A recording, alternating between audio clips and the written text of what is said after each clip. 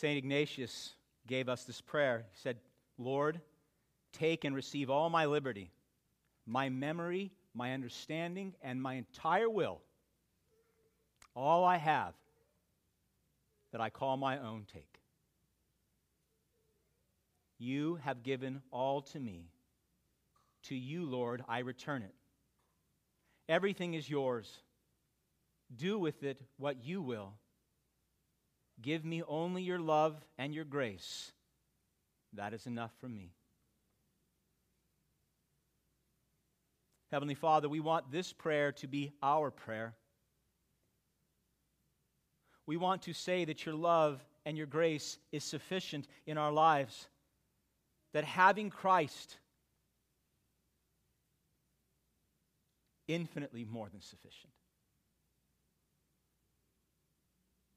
Father, I know many of my brothers and sisters have gathered here this morning with sorrowful hearts. And yet in this passage you call us to joy. I pray we would not hear it with hardness.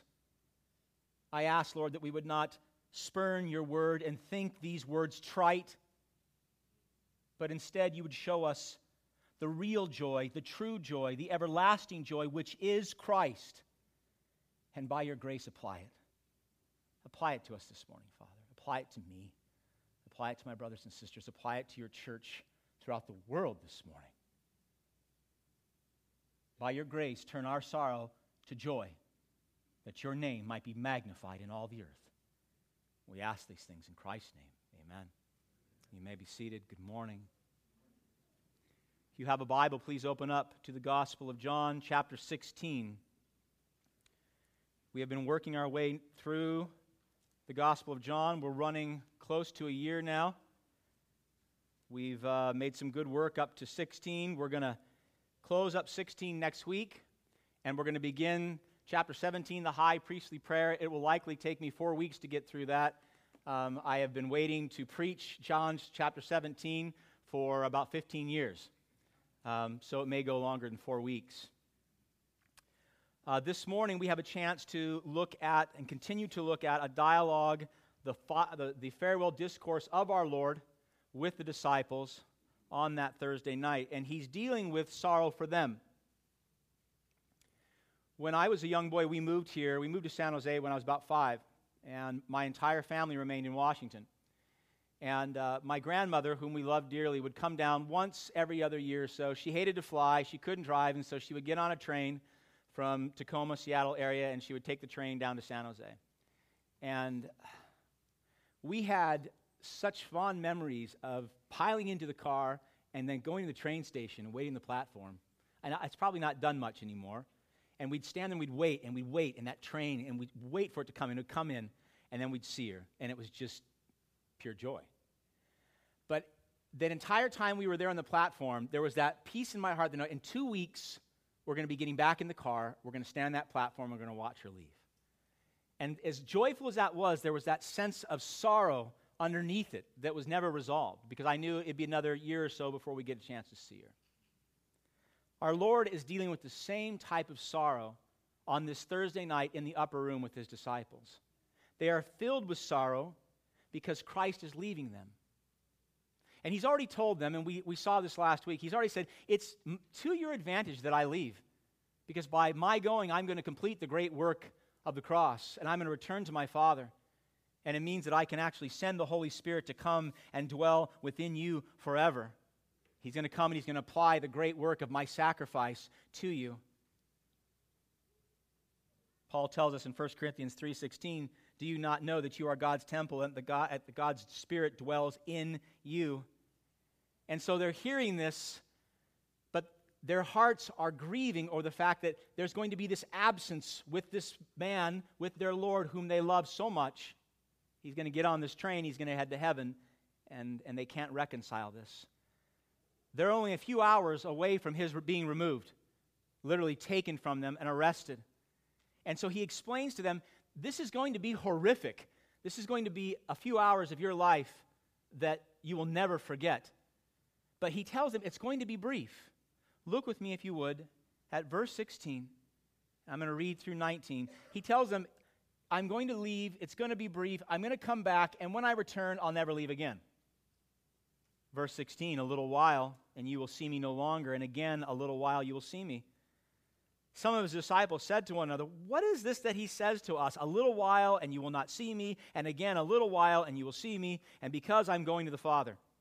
Verse 18, so they were saying, what does he mean by a little while? We do not know what he's talking about. Jesus knew that they wanted to ask him, so he said to them, is this what you are asking yourselves? What I meant by saying, a little while, and you will not see me, and again, a little while, and you will see me? At this point in time, everyone's thinking, why don't they just ask? 3 years, just ask him, right? There's embarrassment, there's pride, still in the grieving mode. He's already explained to them, early in the ministry, he has explained to them. In fact, in Gospel Mark, it says, he says to them plainly, I'm going to be arrested, I'm going to be persecuted, I'm going to be crucified, I'm going to be buried, I'm going to rise again, I'm going to ascend to the Father. So they've heard this for 3 years now. But now they're at the moment of truth when he's actually going to ascend the cross. And in going to the cross, they cannot fathom his physical presence being removed from them. He tells them, a little while and you will see me no longer, and again a little while and you will see me again. And they are rightly confused. In fact, if you read that too fast, you're going, I don't even know what he's saying. First little while, he's going to be arrested in a matter of hours. It's the first little while. They're going to take him.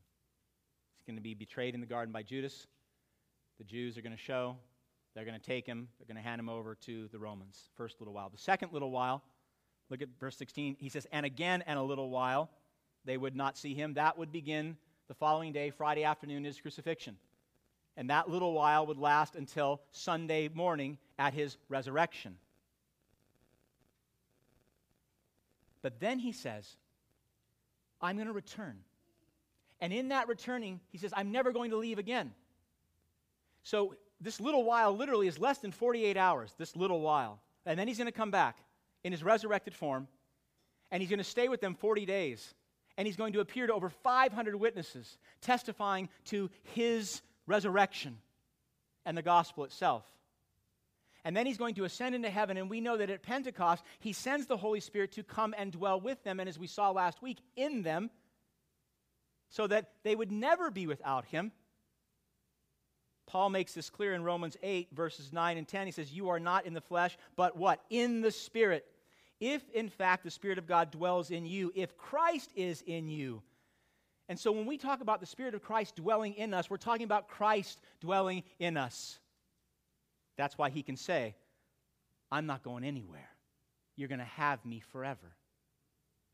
So following his ascension, he sends the Spirit, and then he reminds them here, he's going to be with you in that 40 days. He's going to be with you at Pentecost. He's going to be with you during your suffering as you establish the church, and he will be with the church to the end of the age. And that's why he tells us this in Hebrews. He says clearly what?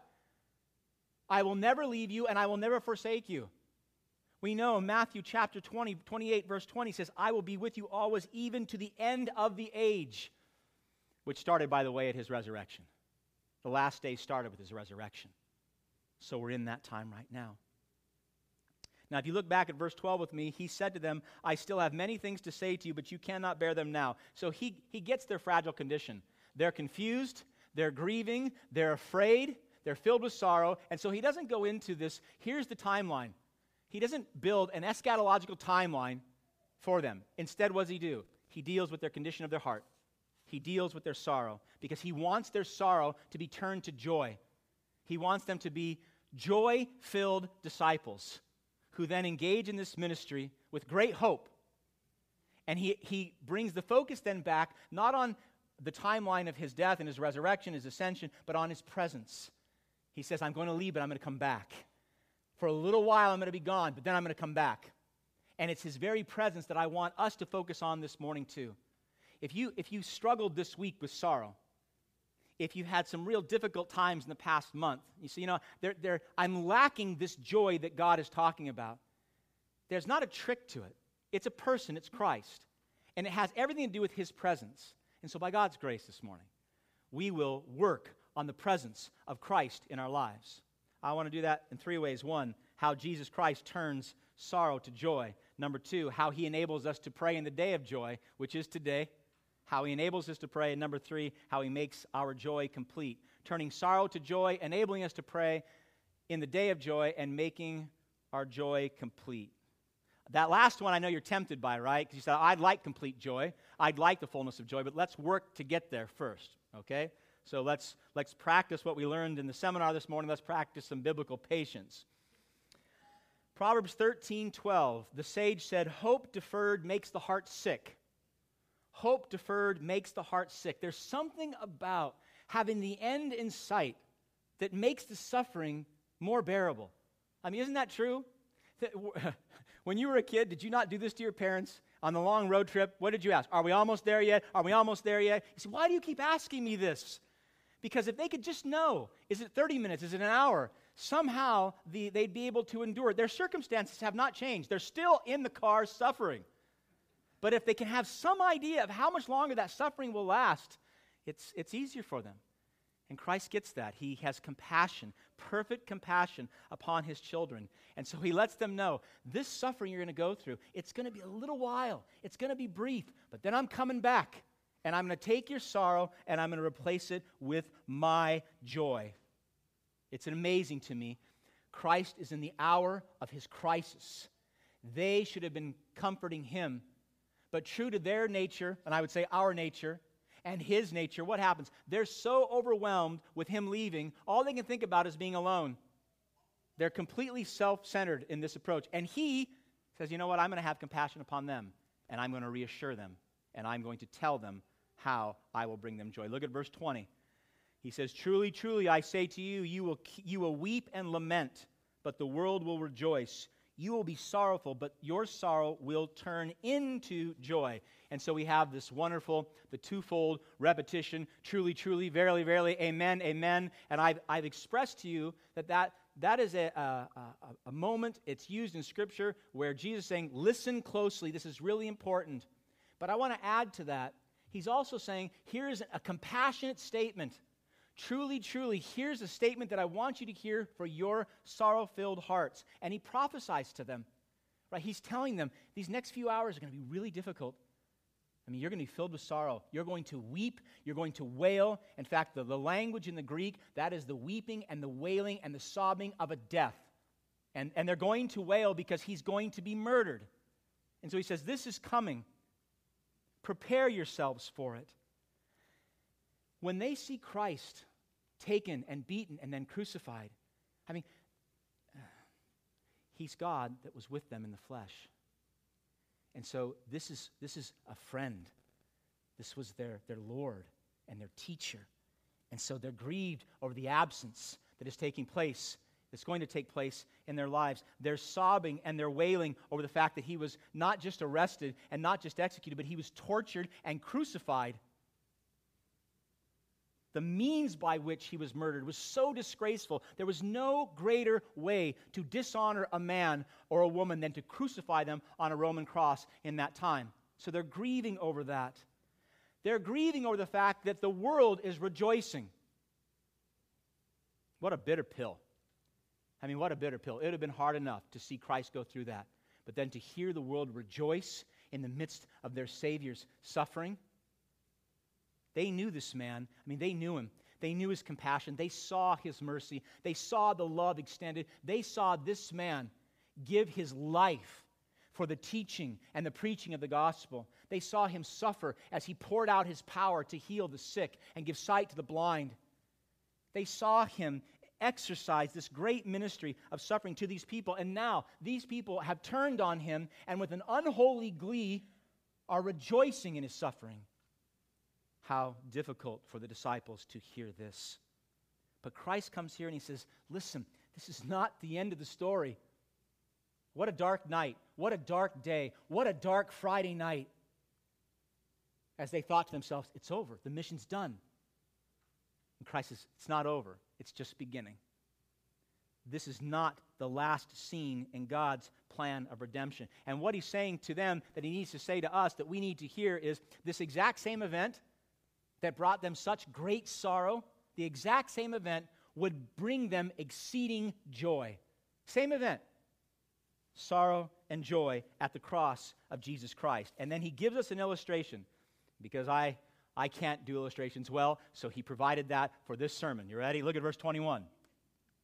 When a woman is giving birth, she has sorrow because her hour has come, but when she has delivered the baby, she no longer remembers the anguish for joy that a human being has been born into the world.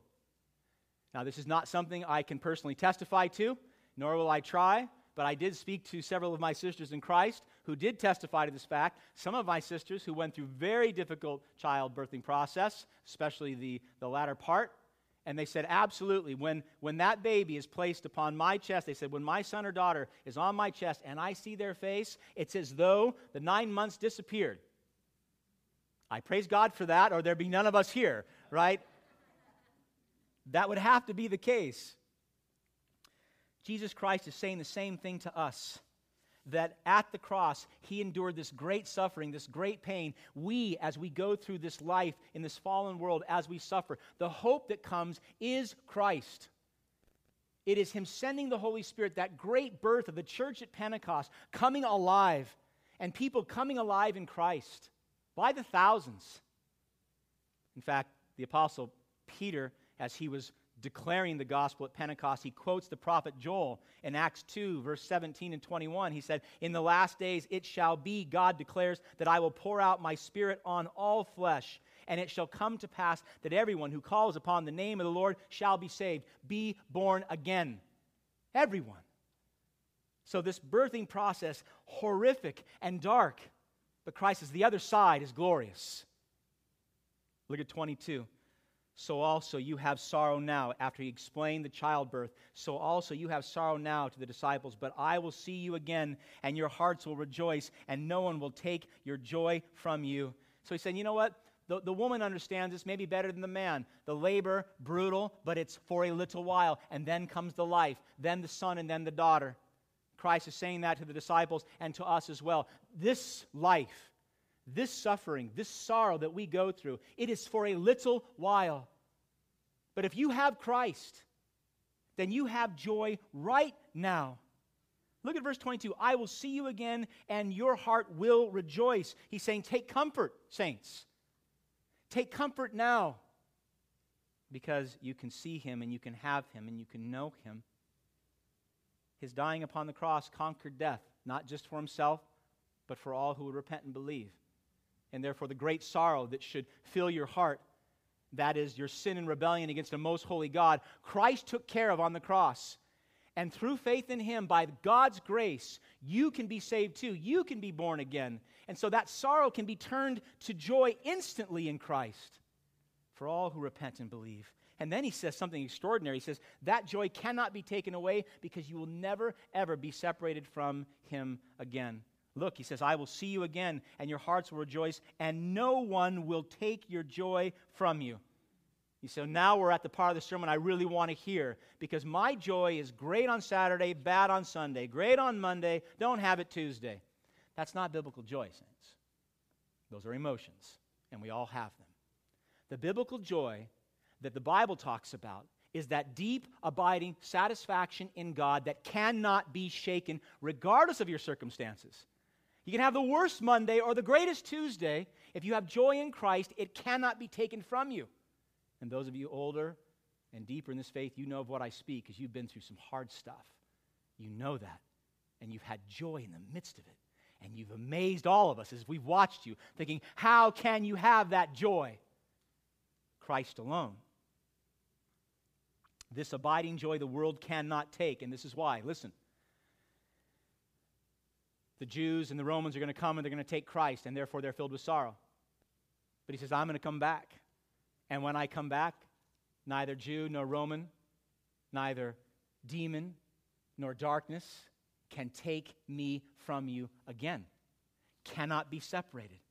The only way that we can truly lose our joy is if we lose Christ. And for the believer, you cannot lose Christ. In fact, not only can you not lose Christ, you enjoy his presence every moment of every day in the Holy Spirit.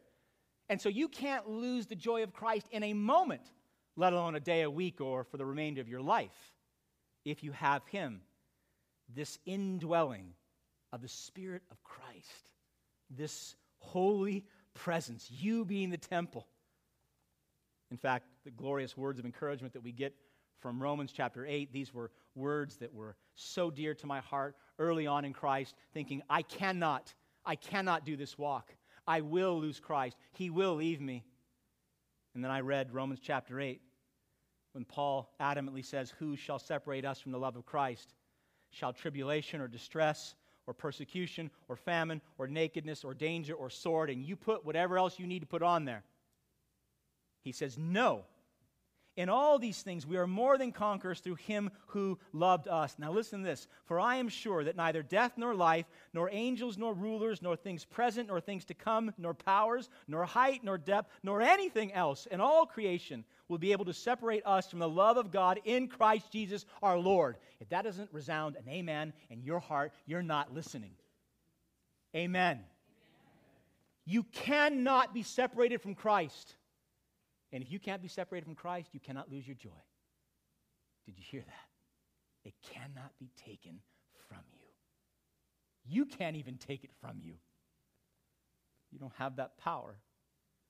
The Jews came, the Romans came, and for a little while, they took Christ away.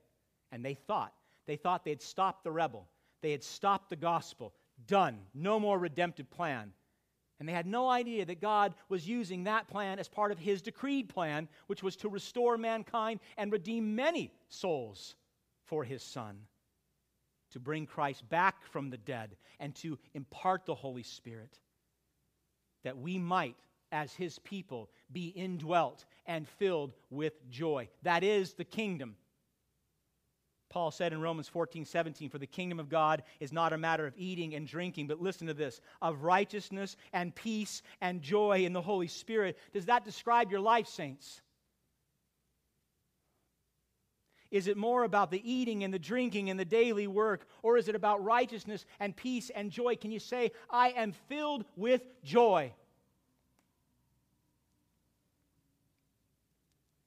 So first we see that Jesus Christ, through the cross, takes the sorrow that filled the disciples' hearts and he turns it to joy everlasting. He's done the same thing with you if you know Christ. Because you were dead in your sins and transgressions. You were in sorrow unimaginable, you even know it. And then he came to you and he made you alive. He breathed life into you and you've been born again. You came out of those labor pains a new person, a new creation. And he's imparted the Holy Spirit to you. And that means you have Christ. And that means you have joy. You may not know it. You may not exercise it well, but you do. By God's grace, before we're done here, you'll know how. All right, so if we have joy, let's look at the second point, praying in the day of joy. Look at verse 23. Jesus said, in that day, the day of Pentecost, the day when the Holy Spirit is poured out and the church is born, in that day you will ask nothing of me. Truly, truly, I say to you, whatever you ask of the Father in my name, he will give it to you. In that day, when the Holy Spirit comes, Christ says, you're not going to ask me anything. Remember, they're confused. They're not asking. They want to ask. And he says, there's going to come a time when you're going to have the Holy Spirit and my word, and you're not going to need to ask me these things. It's going to be known to you. You're going to know it. I'm going to put it down through the Holy Spirit in something I call the Bible. And then that Bible is my very word. And by your Holy Spirit, you will read it, you'll understand it, and you'll live in accordance with it. And Christ said, you're not going to ask me these things anymore. That's an amazing thought for us saints, especially in our day and age when we have Bibles. You have the Holy Spirit, you have the Bible, so you don't need to ask Christ. I mean, they're so confused. They're confused on the timeline, right? They're confused over his departure. He said he's going to go away. He said he's going to go be with the Father. They believe he's not going to come back until the end of time, but he says, I'm only going to go away for a little while. They're probably even confused on their mission. How are we going to do this when you leave? Christ said there's going to come a time when, look at verse 14. When the Spirit comes, he says in verse 14, he says, he, the Spirit, will glorify me, for he will take what is mine and declare it to you. No need to ask. You're a friend. Remember? You're on the inside now. You know my Father's will and you know my Father's plan. No need to be confused. In fact, we're told, John tells us a little bit later, 1 John chapter 2, he says, you have been anointed by the Holy Spirit and you have all knowledge. How many of you go, maybe I don't have an anointing then? You have all knowledge. Verse 27, the anointing that you received from him abides in you, and you have no need that anyone should teach you. His anointing teaches you about everything, and it is true. And so if you know Christ, one of the reasons that we moved away from the concept of a priest in the Catholic Church, if you have the Holy Spirit and you have a Bible, God speaks directly to you. You can know these things. It doesn't mean that we don't have teachers or preachers, otherwise we wouldn't be doing this. But it does mean that you can understand them. Look at verse 23 again. Truly, truly, I say to you, whatever you ask of the Father in my name, he will give it to you. He says again, verily, verily, amen, amen, meaning what? Important and compassionate. So are you listening? Whatever you ask the Father in my name, he will give it to you. You know, that's the third time he's made that statement in the last 3 chapters. He said it in chapter 14, in chapter 15, and again in chapter 16, all in a matter of hours. What does that tell us? This is important. This is not a verse that we want to fly by. We dealt with it in detail in the previous 2, but I want to touch on it again. He said, anything you ask the Father in my name, he will give it to you. Now we know, and we've established, this is not a formulaic prayer where if you tack the name of Jesus Christ on to the end of your prayer, that you're going to have some mystical power where God the Father then will answer it. It's not what this is saying. It is, as we've already established, it is to pray in the spirit and heart of Jesus Christ. It is to pray that his kingdom and the Father's will and the Father's glory be magnified in whatever you're asking for. It is to daily come before Jesus Christ and recognize that you are in abject poverty spiritually, physically, without him. And then ask him. It's to ask God the Father for everything. And I mean everything. If you do not ask God for your daily needs, do not be surprised if you don't have them one day. We are to ask God for food and drink and the clothes on our back and the houses we stay in. Grace, grace, grace. We're to ask God for the friendships that we have in the church that we worship in and that we serve in. We're to ask God for the work that we have and the relationships that we enjoy. We're to ask him for the security and peace that is so lacking in our lives. He's saying, ask of these things. My Father wants to give you these things. And that means, my beloved, that when you go back and you read the Sermon on the Mount and you pray, thy kingdom come, thy will be done, you are asking for God's kingdom and God's will and God's way to supersede your entire life, that your agenda will not be first. It is a most bold prayer to say, thy kingdom come, thy will be done in your life, to ask him that. That means everything. It means that you go to God in prayer not just when life is out of control. How many of you are the, a crisis is hit and you go to God, you got to pray. And we pray and we pray and we pray and we pray fervently during those times. And then when things are okay, we don't pray so much. Right? This is not what he's talking about. He's also not talking about asking God's will to be done when everything is going exactly as you want. I mean, that's an easy prayer, right? Things are good. Lord, your will be done. It is being done. Don't change it. Jesus said in Luke 14:33 that if you are a disciple of his, you will renounce everything and follow him. You'll renounce everything. That means your work will be the work that God wants you to have. The home that you live in will be the home that God wants you to live in. The food that you eat will be the food that God provides from his hand. Everything. Christ says, come, hold nothing back. Ask my Father in my name, in accordance with his will. By faith, seeking his glory, out of your abject poverty, Christ says, come and ask. It's such an over-the-top statement that if you ask, and you really ask, and it's done in faith, and it's in accordance with his will, and it's to glorify God. If you ask God the Father something in the name of Christ, this passage and several others says that God the Father is going to answer it. I fail at this miserably. I was so convicted by this verse this week, thinking, I don't ask enough. I certainly don't ask big enough. And I lack faith that God's actually going to answer it. I ask it thinking, oh, I hope you do that.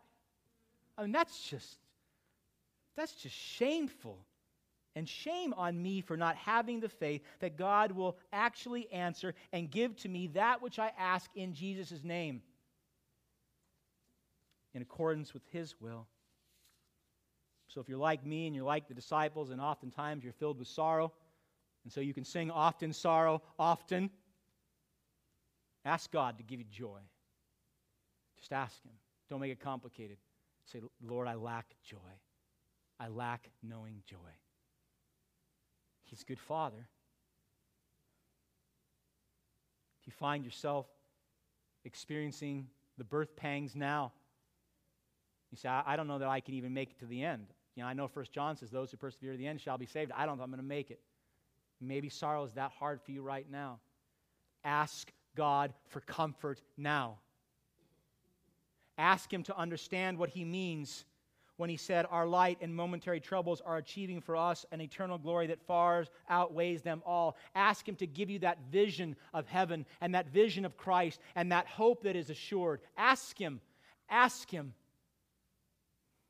Last night, as we were ministering at the Salvation Army, one of the men was saying to me, this is what I want in my life. And they were all godly requests. He says, I don't want to be a slave to sin. I don't want to be a bad father. I want to honor my wife. And I said, then ask Him, because God wants all those things for you too. He says, how do I know? He says, how do you know that? I said, because that's what the Bible says. Ask Him.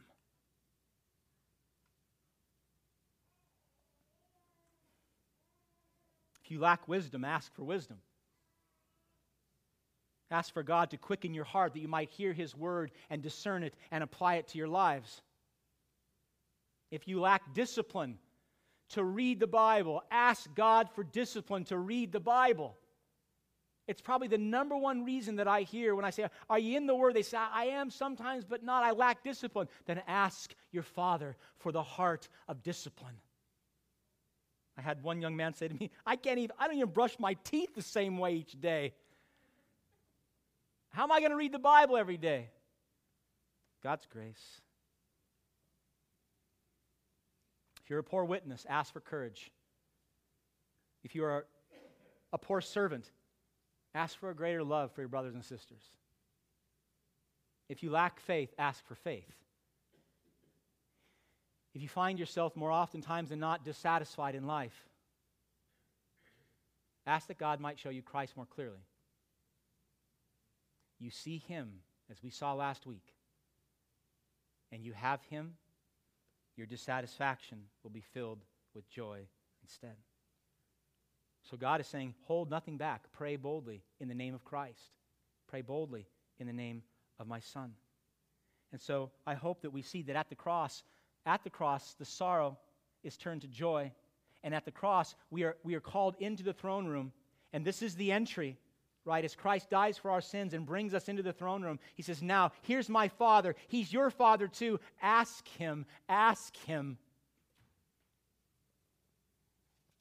And then He says something so bold, I'll get to our last point, how that praying will make your joy complete. It's an amazing teaching. Look at verse 24, last point. How Christ makes our joy complete. Verse 24, until now, Jesus says, you have asked nothing in my name. Ask and you will receive, that your joy may be full. What an incredible statement. Up until this point in time, Jesus Christ is with them in the flesh. So if they wanted to ask Him something, they would ask Him something. They'd say Jesus, He'd say yes. They had direct dialogue. If they wanted to pray, they would pray to the Father, as all respectable Jews would, according to the Old Testament and the Old Covenant. And the Old Covenant had a very different type of prayer. Right? The Old Covenant was very clear that the blessings were poured out upon those who actually followed the laws of God, and there were curses, many curses, for those who did not live in accordance with the laws of God. And Jesus is saying, all this is changing because the old covenant's going away, and I'm ushering in something brand new. In a matter of hours, Jesus Christ is going to go to the cross, and He will do the work that opens the door to the Father for sinful, fallen people like us. He would fulfill the law. He would do that work that we absolutely cannot and would not do. Under the old covenant, we stand condemned. Perfection was necessary for salvation. You say, well, I'm not close to that. Praise God for that revelation. None of us are. This new covenant is replaced by God's grace through faith in Jesus Christ. So it's not your perfection, it's your affection for God. that changes everything. More aptly put, his affection for you that changes everything. This covenant of grace is what Christ is calling us into. And he's telling his disciples, don't pray like that anymore. Pray now in my name. Pray now in my grace. Pray in the work that I'm going to do on the cross in a matter of hours. We're told in Hebrews chapter 8, behold, the days are coming, declares the Lord, when I will establish a new covenant, not like the covenant I had with their fathers, for they did not continue in my covenant. No man ever has. For this is the covenant, God says, I will offer in those days, declares the Lord. He's talking about the church and Pentecost. I will put my laws in their minds and write them on their hearts. I will be their God, and they shall be my people. For I will be merciful toward their iniquities. I will remember their sins no more. And in speaking of a new covenant, he makes the first one obsolete. And so when we come into the throne room, we don't enter under the old covenant, thinking if I try really hard and if I abide by the law, that God will be happy and he'll hear my prayers and he'll let me in. It's entirely changed by the relationship we now have with God the Father through Jesus Christ. The sorrow is turned to joy, not in our work. The sorrow is turned to joy because of the work of Jesus. Because now you have God. And you can go to the Father and you can ask anything. And if it's in Christ's name, you're going to receive it. You're going to receive that answered prayer. No more your merit, no more your work, no more your religion. That way, is only judgment. It's only death. You try to come into a relationship with God apart from Christ, and you will perish. You try to pray to God for anything on your own merit. That prayer is not only not heard, it will stand against you in the day of judgment, recognizing God apart from Jesus Christ. By the name of Jesus Christ alone is eternal life found, and it's under grace, unmerited favor, that God calls you and me out of the darkness into his inexpressible love in Christ.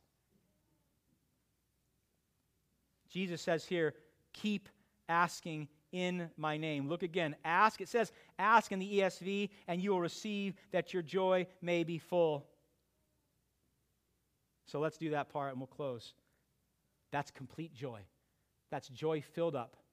It actually means joy that's overflowing more and more and more. And you see the avenue by which the joy comes? Answered prayer that comes from the finished work of Jesus Christ on the cross and your loving obedience to him. There's joy. There's overflowing joy. There's the fullness of joy. I'm talking about that deep, abiding, God-given satisfaction in the depth of your soul. If you do not know Christ, you cannot understand what I'm talking about. If you do know Christ, you do know it. You may say, that's fleeting for me times it passes, but I know it. I've tasted it. This is what Christ is talking about. The Father answers the prayers in Jesus' name. In so doing, makes our joy complete. How is this possible? It may surprise you that God is actually interested in the joy of his people. That may shock some of you.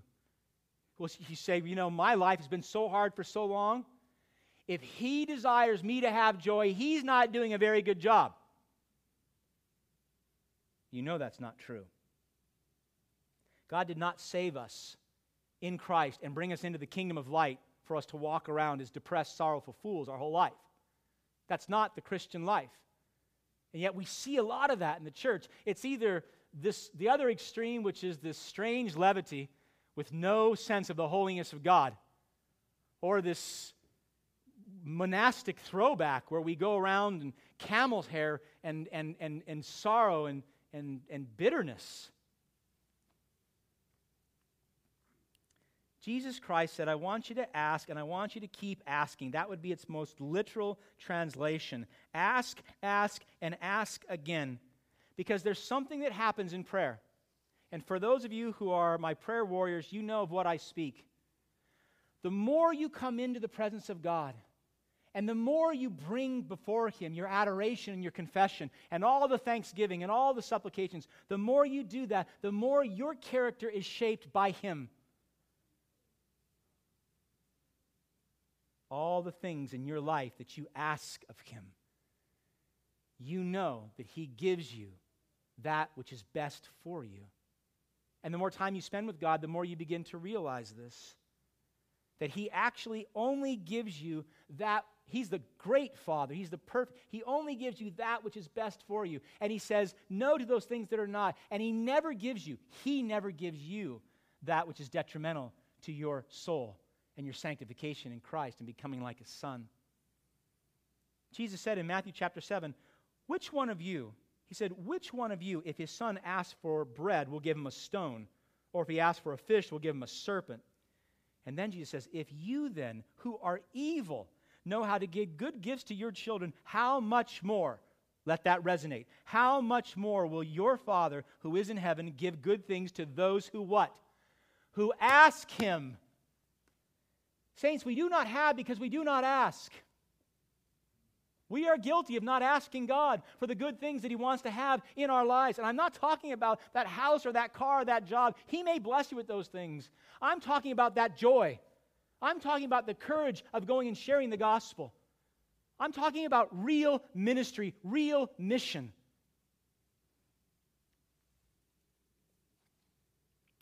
He only gives us what perfectly provides for our sanctification. And then in giving it, listen, your joy becomes complete. You praying to God and God giving you only what is good and only what is best makes your joy complete. It makes you full. It makes you satisfied. It makes you realize that you already have everything. Right? I mean, the more you pray, the more you realize you have everything because you have Christ. You have Him. No need to ask for Jesus again. I mean, you don't have to say, Father, give me Christ again if you have Him.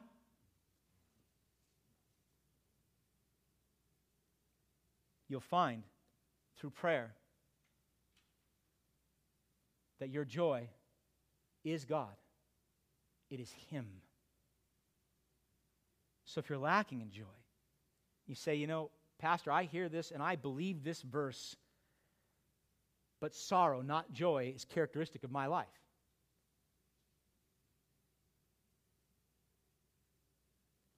What's going on? And what then is happening? I know for some it's because you don't ask at all. I say this in love, but you just do not pray.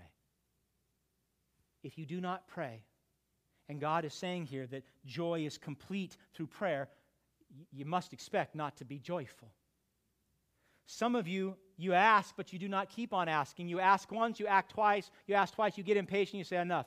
He's not answering. I've asked for a week now. In the Greek here, it is a present imperative, and it means ask, ask, ask. Christ knows that if you continue to come into the presence of God, that's where the transformative power is. The very means of the asking has the power to change you and make you a joyful person. So He says, keep coming, keep asking, keep coming, and keep asking. It could be, my beloved, that you say, oh, I pray.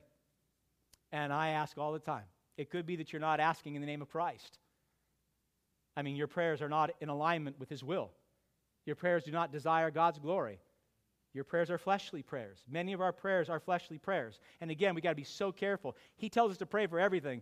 But if all your prayers are about your temporal comforts, your food, your drink, your job, your retirement, likely not in the will of God, if that's all you're praying about.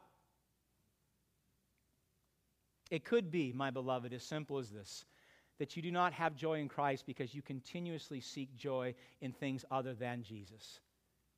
You seek it in your marriage, you seek it in church maybe, you seek it in a favorite food or a movie, but whatever it is, you know this. If you seek your joy, your abiding, lasting joy in anything other than Christ, it will only be fleeting. If Christ is our joy, then He's the only one that can make this complete. Look at verse 24 again. Ask and you will receive, that your joy may be full. So the connection here, I do not want you to miss as I close this. Jesus is making an immediate and permanent connection between our prayers and our joy being full. There is no other way for you to walk in a manner of complete joy absent this type of persistent, daily praying in the name of Jesus. Now this was big for me because I thought, all right, what about me? How often do I lack joy? How often do I struggle throughout the week? I thought, you know what? I'm not submitting to this. And so I am the greatest of fools if I think that my joy will be complete and I'm not adhering to this very simple teaching in verse 24. Ask and you'll receive that your joy may be full.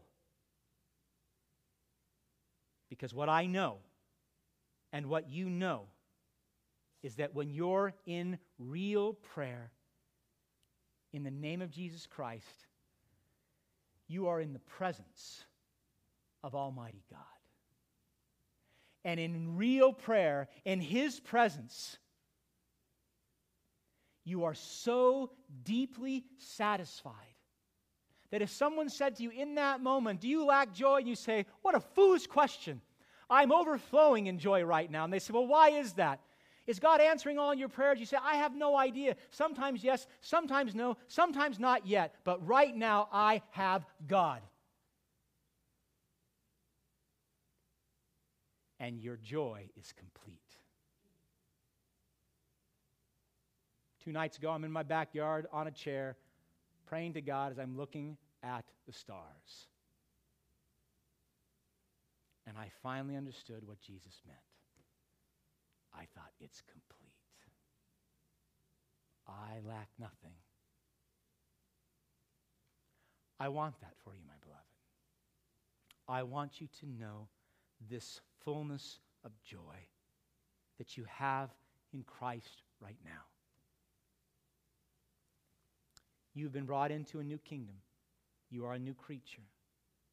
The Holy Spirit of Christ, if you know Jesus as Lord and Savior, dwells in you at this very moment. You are here only for a little while. Whatever trial and tribulation you're going through now or you will go through, this is just a moment compared to eternity. When Christ died on the cross, He brought us into the end times. These are the last days. The Bible says it over and over again. Don't get weird in your eschatology. These are the last days. You are with Christ in them now. There's nothing to wait for. You can have the joy now in Him. Rejoicing in Him now, worshiping Him now, and by His strength and power, working in Him now, that we might bring this glorious news to a most sorrowful, pitiful, grievous world. That we can go to them and say, there's no joy there, but there's joy at the cross, and show them Christ. You don't want to hide this. You do not want to keep this in. Not just because we're commanded to share it, but you cannot. How can you keep the joy of Christ inside? How can it not overflow into your family, into your workplace, and into your neighborhood? My beloved, I pray that if you receive joy from this teaching, I pray that you do not lose its missional emphasis, because Christ is directing the disciples to mission. And that is the call here, to take this great news of a Savior, Jesus Christ, and the joy He brings to the world, that they might hear it too, that they too might rejoice. Amen? All right, let's pray.